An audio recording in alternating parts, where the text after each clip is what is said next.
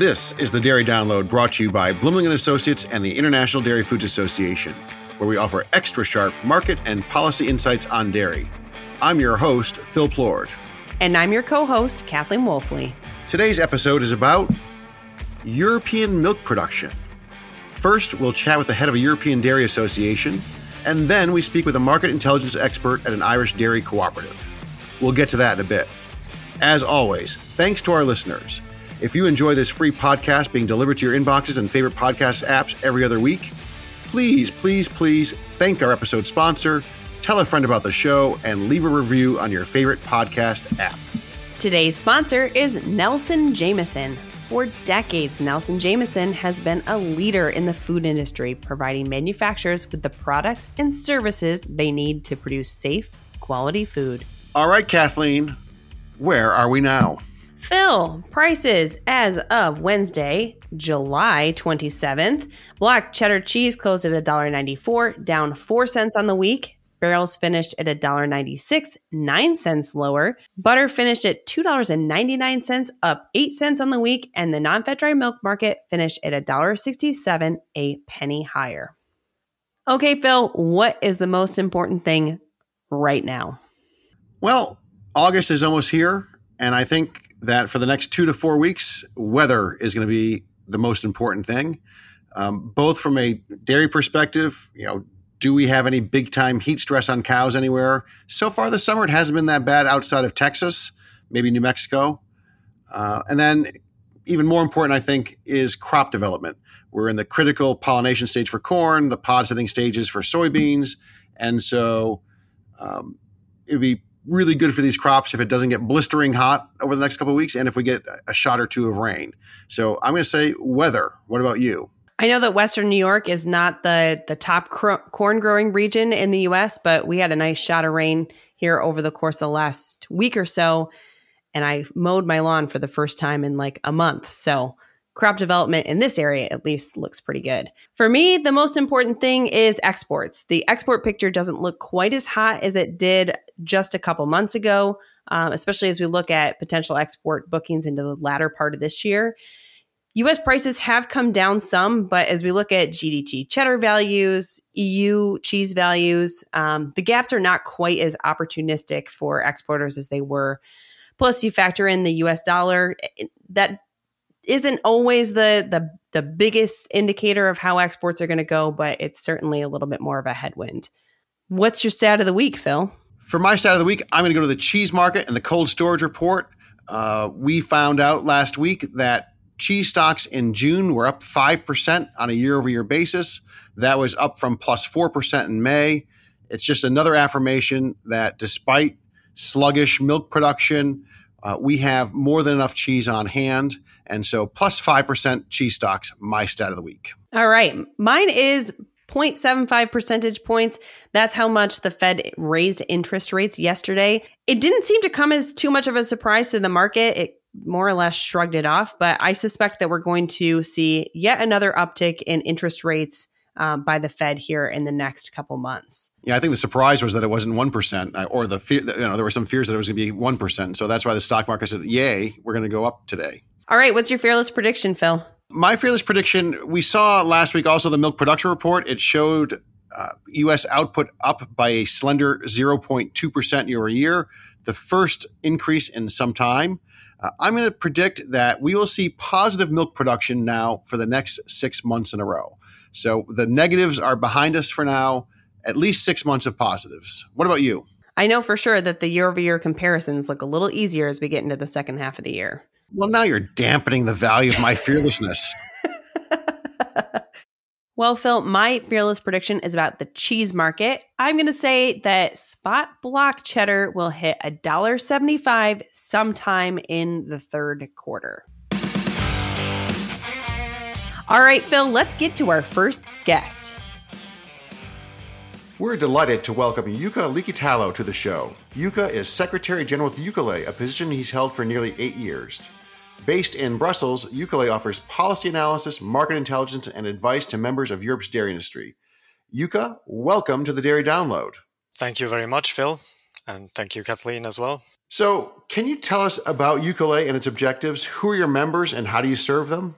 Sure, I certainly can. I mean, you already covered some of that, but in a nutshell, we are an association representing the dairy trading community in Europe. UCLA has quite a long history as we have been around since 1959 and already contributed to the development of the very first common agricultural policy back in the 1960s. So we have a small but efficient team here in Brussels advising our members and building a bridge between them and the European institutions. And our role is basically to explain how agricultural and trade policy developments in Europe and elsewhere may affect or influence the commercial operations of our members, and to be in regular contact with the European Commission and other key actors. We do provide some statistical and market information as well, and UCLA is also a platform for where the dairy community sort of comes together and to exchange views and ideas, and we do that through a couple of events every year. In terms of our objectives, we are kind of pushing for a policy environment which is conducive to trade. And this means that we want an agricultural and food policy that is market oriented and based on sound science. And of course, we want to avoid any unnecessary barriers to trade, be it within Europe or globally. Now, our membership is quite complex, so I won't go too much into that, but it used to be purely an organization of traders, and over time it has evolved. And today it's kind of a mix of traders, processors, and some other players in the dairy supply chain. Typically, either associations established in an EU member states or companies that are members directly, roughly 400 in total. One last point, maybe, that there is a huge variety in terms of the size and type of those businesses. Everything from small trading operations, one-man bands, to large multinationals. I can tell you that, in terms of a gathering place, we've hung out at some nice castles over the years, and the UCLA General Assembly is really a fun meeting to go to. Kathleen and I have had the privilege to be there on occasion. In terms of things going on in Europe, European milk production continues to decline. What are the biggest factors dragging down output? Yeah, indeed, there's definitely a lot going on. Looking at our milk output, I would say that the decreases are partly due to the shortage of raw materials and inputs, the soaring cost of feed, energy and fertilizer, as you will be well aware. Input costs were already an issue last year, but Russia's war in Ukraine has made the situation much worse. And the supply chain and labor challenges and extreme weather events haven't really helped either. But then I would say other factors fueling the decline are much more structural. So we are seeing farmers leaving the industry, and in many cases, the next generation is not really willing to take over, wanting to do something else with their lives. We also see a lot of farms switching to crop production, which tends to be a bit more lucrative, because being a dairy farmer is a tough 24/7 job, doesn't even pay that well. And the rather sort of negative perception of dairy farming is another growing problem, as the climate discussion has become quite overheated or even toxic in some European countries. And in my view, a very big game changer, Phil, you alluded to, has been the new policy direction in Europe under the so-called Green Deal, which is the flagship sort of strategy of the new commission that took office just before the pandemic. And a key part of that strategy is to cut greenhouse gas emissions by at least 55% by 2030 and to become a climate neutral continent by 2050. And some studies on the farm to fork strategy, which is the food policy component of the Green Deal, estimate that we could see declines of EU milk output of around 10% in the next 8 years or so. So yeah, the farm to fork strategy is all about reducing the use of pesticides, of chemical fertilizers, antibiotics, and promoting the switch to organic farming. So yeah, a lot going on. So in terms of the environmental adjustments or changes that are coming down the pike, are there some regions that are more affected than others? Yeah, for sure. I mean, I would say they are more prevalent in Western European countries, which are under strong pressure from the public to reduce emissions from agriculture. The image problem is linked to both climate change, with cows seen as climate killers, and animal welfare. And it seems to be particularly strong, for example, in the two main producing countries, Germany and France. And in addition to that, you already see legislative action happening in countries or areas with intensive agricultural systems, and which also have high levels of nitrate and phosphate in the soil, like Netherlands, Flanders, so the northern part of Belgium, or Denmark. So I'm probably oversimplifying a bit, but I would say that Central and Eastern European member states tend to be a bit more focused on economic sustainability. Are people in the ag community or in other communities pushing back against some of these regulations? We've seen some protests in the Netherlands. Does that come to your doorstep? I mean, it seems to me we're going to need fewer forks if this farm to fork situation is going to go all the way to the end. Where do you see the pushback on this stuff, or is it just sort of inevitable that these regulations are going to happen? Yeah, I would say there's definitely some, even a lot of pushback from the farming community in particular. But I think businesses have also realized that this is sort of the direction of travel, and have started to adapt. So there are perhaps two parallel tracks in that regard. From an EU standpoint, how is the slower milk production growth impacting Europe's dairy trade? Are EU exporters losing out on market share, and temporarily, permanently? Yeah, I mean, inevitably the lower milk output is going to be reducing availability for export. And I think we can already see that in our trade performance so far this year. My guess would be that European exporters will be losing market share permanently, as global demand is growing, and EU production will be flat at best, I would say, most likely dropping a bit. So and I would also think that with less milk, there will be a growing focus on cheese and value-added ingredients, to the detriment of commodity powders. And the question is also, I guess, to what extent export markets will be considered as secondary in comparison to domestic demand needs, and price will be a key driver there, of course.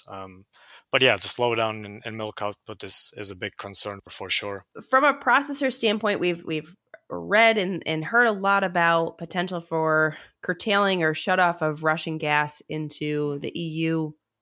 What's your expectation there, or what's some of the concern as it relates to potential shutoffs? Yeah, I mean, it's a huge concern for the industry. Obviously, I wouldn't be able to give you any figures in terms of in each country to what extent the dairy processing industry relies on Russian gas, but it is significant in some parts of Europe. The question is to what extent the food processing industry will be considered a priority sector if some parts of the economy need to be shut down, even temporarily. Yeah, a quick follow-up on that. Yesterday, Russia apparently said, hey, we're going to keep the gas flowing, but be careful. And then the EU responded with, hey, we're going to come and put together some sort of plan, or try to put together a plan. We're going to cut use by 15%. That seemed very aspirational. I didn't see any indication of whether food was protected in that 15%, or is it just across the board, or is it just a big idea that needs to be hashed out? Yeah, I think it's like a ballpark figure and then like overall policy objective. I think in the long run, the plan is to completely stop buying gas from Russia, regardless of what Russia is doing. But the speed of that remains to be seen, how quickly that happens over the coming months. So let's go back to the climate stuff, less milk production in Europe, higher prices, at least for now, and probably over the medium to long term, if we're going to have less milk in the neighborhood. What do consumers in Europe think about all this? Are they paying attention to the food implications of these policies? Is it kind of people don't know what they don't know? What's the average consumer in Europe think? I don't know if the average consumer exists, so it probably depends a lot. I think most people are quite disconnected from food production realities in general, but a growing number of consumers do certainly care how their food has been produced, where it comes from, and what impact it has on the planet. This said, for quite a large share of the population, price will always be the main driver, right? And with the current food inflation and the record energy prices, a lot of consumers are opting for cheaper alternatives and reducing purchases of more sort of luxury items. And we see that happening already. It seems likely that, for instance, high value cheeses and organic products will take a big hit there. So Jukka, the $1 million question, what is your 5-year outlook for Europe's dairy industry? Always the easy one for the end. It seems a good share of the ongoing decline is not just caused by short-term considerations, but is perhaps part of a longer-term trend. We see that high milk prices no longer necessarily mean more milk.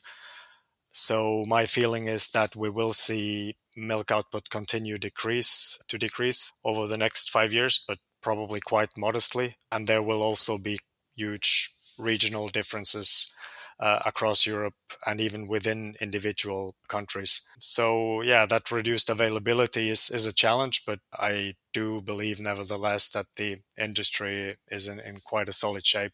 Market outlooks are always a very difficult affair. And at the moment, I think the level of uncertainty is really unprecedented. You know, the war, the pandemic, supply chain problems, inflation, maybe stagflation, big policy changes, effects of climate change, changing consumer behavior, at least in Western markets. So I wouldn't dare to make any predictions over 5 years, but at least on a positive note, demand seems to be quite solid globally. So that's a good thing. Yeah, I don't know if I was in your shoes, if I'd be willing to go much beyond 5 days or 5 weeks, let alone, 5 years.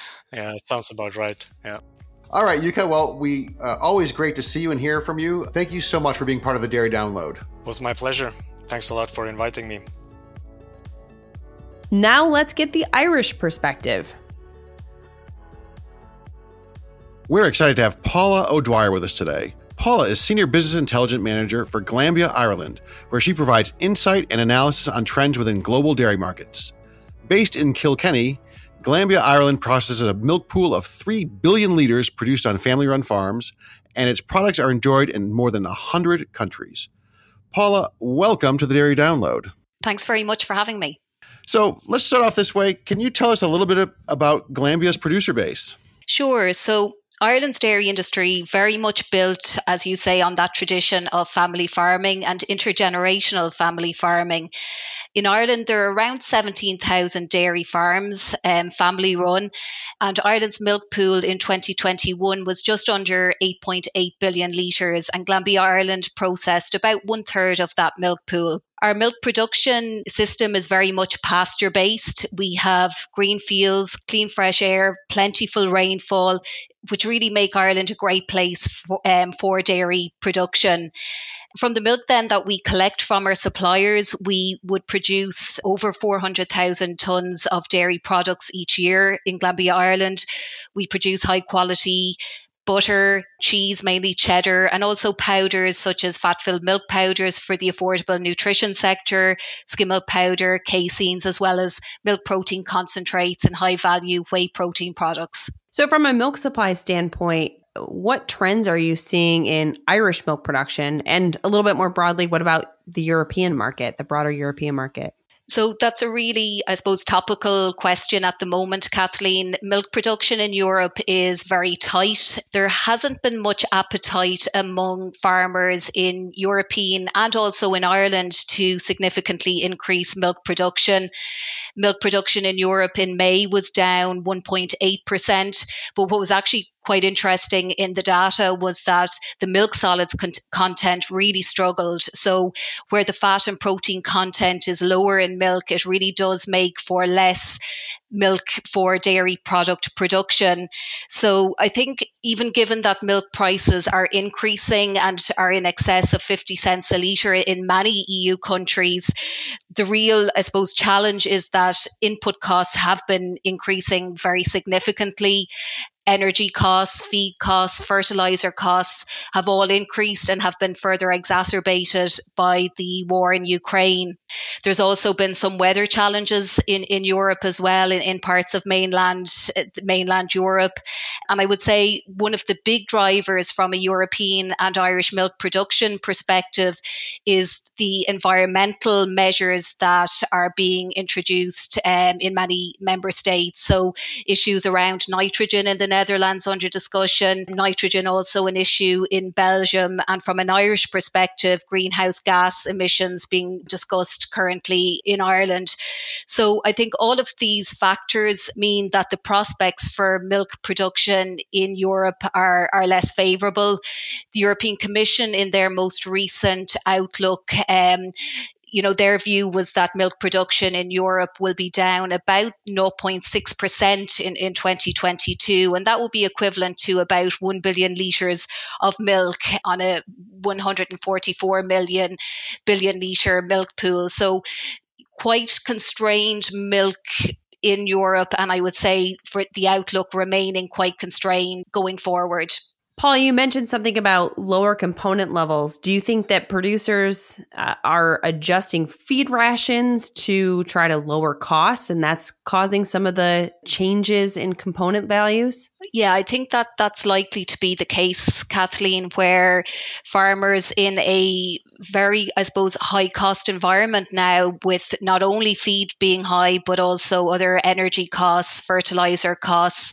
I think it's likely that they are adjusting their rations to offset some of those increases that they're experiencing.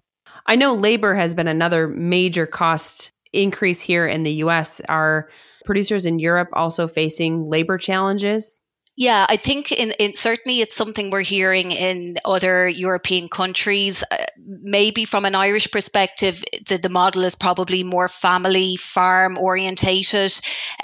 So potentially less of an issue compared to some of our other European counterparts, and certainly in the US, where I'm hearing consistently from various commentators that it's a significant challenge there. Paul, let's talk about the demand side of the equation. If we think that milk supplies in Europe are going to be constrained in the years going ahead, that probably means it's supportive to prices. What are the expectations for consumer demand in a higher price environment? Is the impact going to be on demand in Europe, or is Europe going to export less? How does it all play out in your opinion? Yeah, I think the demand side is a really interesting piece in all of this. I think demand internally in the EU has been strong. I think going forward, there are some concerns, obviously, in this higher inflationary environment that we're in, rising interest rates. And I think from an export perspective, affordability in developing countries is certainly a watch out. I think, it's interesting too, just from a domestic dairy consumption perspective, the European Commission, their view is that dairy consumption in the EU internally will increase by 0.3% this year. And that's being supported by the ongoing recovery in food service, other products seeing higher rates of inflation compared to dairy products. And then after a period of COVID-related lockdowns in Europe in 2020 and 2021, for some consumers, there's accumulated personal savings there, which can help offset some of the price increases at consumer level. I think currently markets are quiet. We're in this kind of summer lull at the moment with many end users on holidays. So it is that kind of quiet period from a demand perspective. Our sense, though, is that we should see a pickup from the demand side later on in August, September, when some of those end users are back looking to cover their requirements for the second half of the year.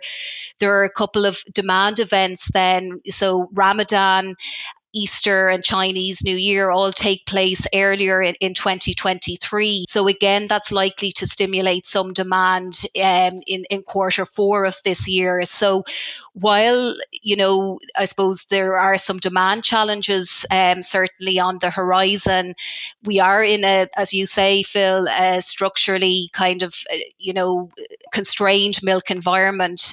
So I think on that basis, it's likely to provide support to prices going forward.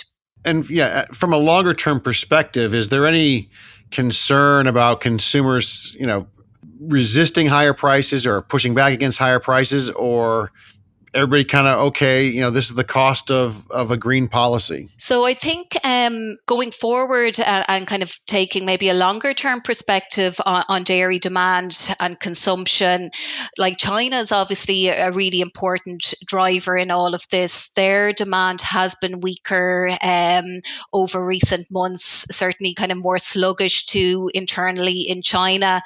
I think though what's interesting is that longer term view in terms of dairy, certainly consumption will be supported by population growth, income growth in developing countries as well. So I think those factors will serve to boost demand going forward, as well as maintaining high levels of dairy consumption in those kind of more established regions such as the US and Europe.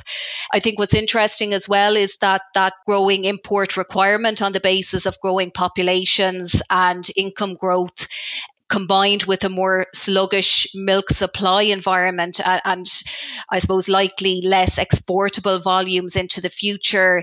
There was an analysis by Rabobank which pointed to a gap of about 20 million tonnes of dairy products by 2030.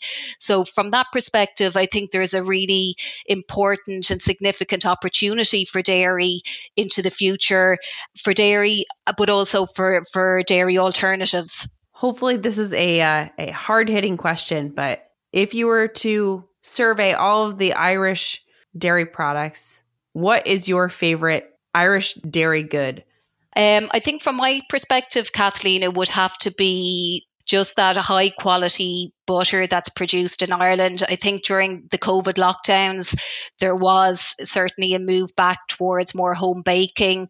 And I think just the quality of the product that Irish butter was something that just really resonated both personally and I think for my own family as well. So Paula, Brexit, obviously a hot topic over the past few years. Things are still unfolding. What's your perspective on where things are at with Brexit and what's going on and what might be next? Yeah, so Brexit certainly has remained on the agenda over the last number of years, Phil. I suppose the most recent development has been the move by the UK to publish a bill to override parts of the Northern Ireland Protocol. It is concerning as it does represent a threat to EU-UK, the trade agreement that's currently in place, which could potentially be disruptive to dairy trade. So I suppose we'll continue to monitor developments there and see how they unfold in the coming months. Paul, I've been reading a lot about the potential slowdown or shut off of Russian natural gas into the EU. Can you talk a little bit about how that could potentially affect the EU dairy markets?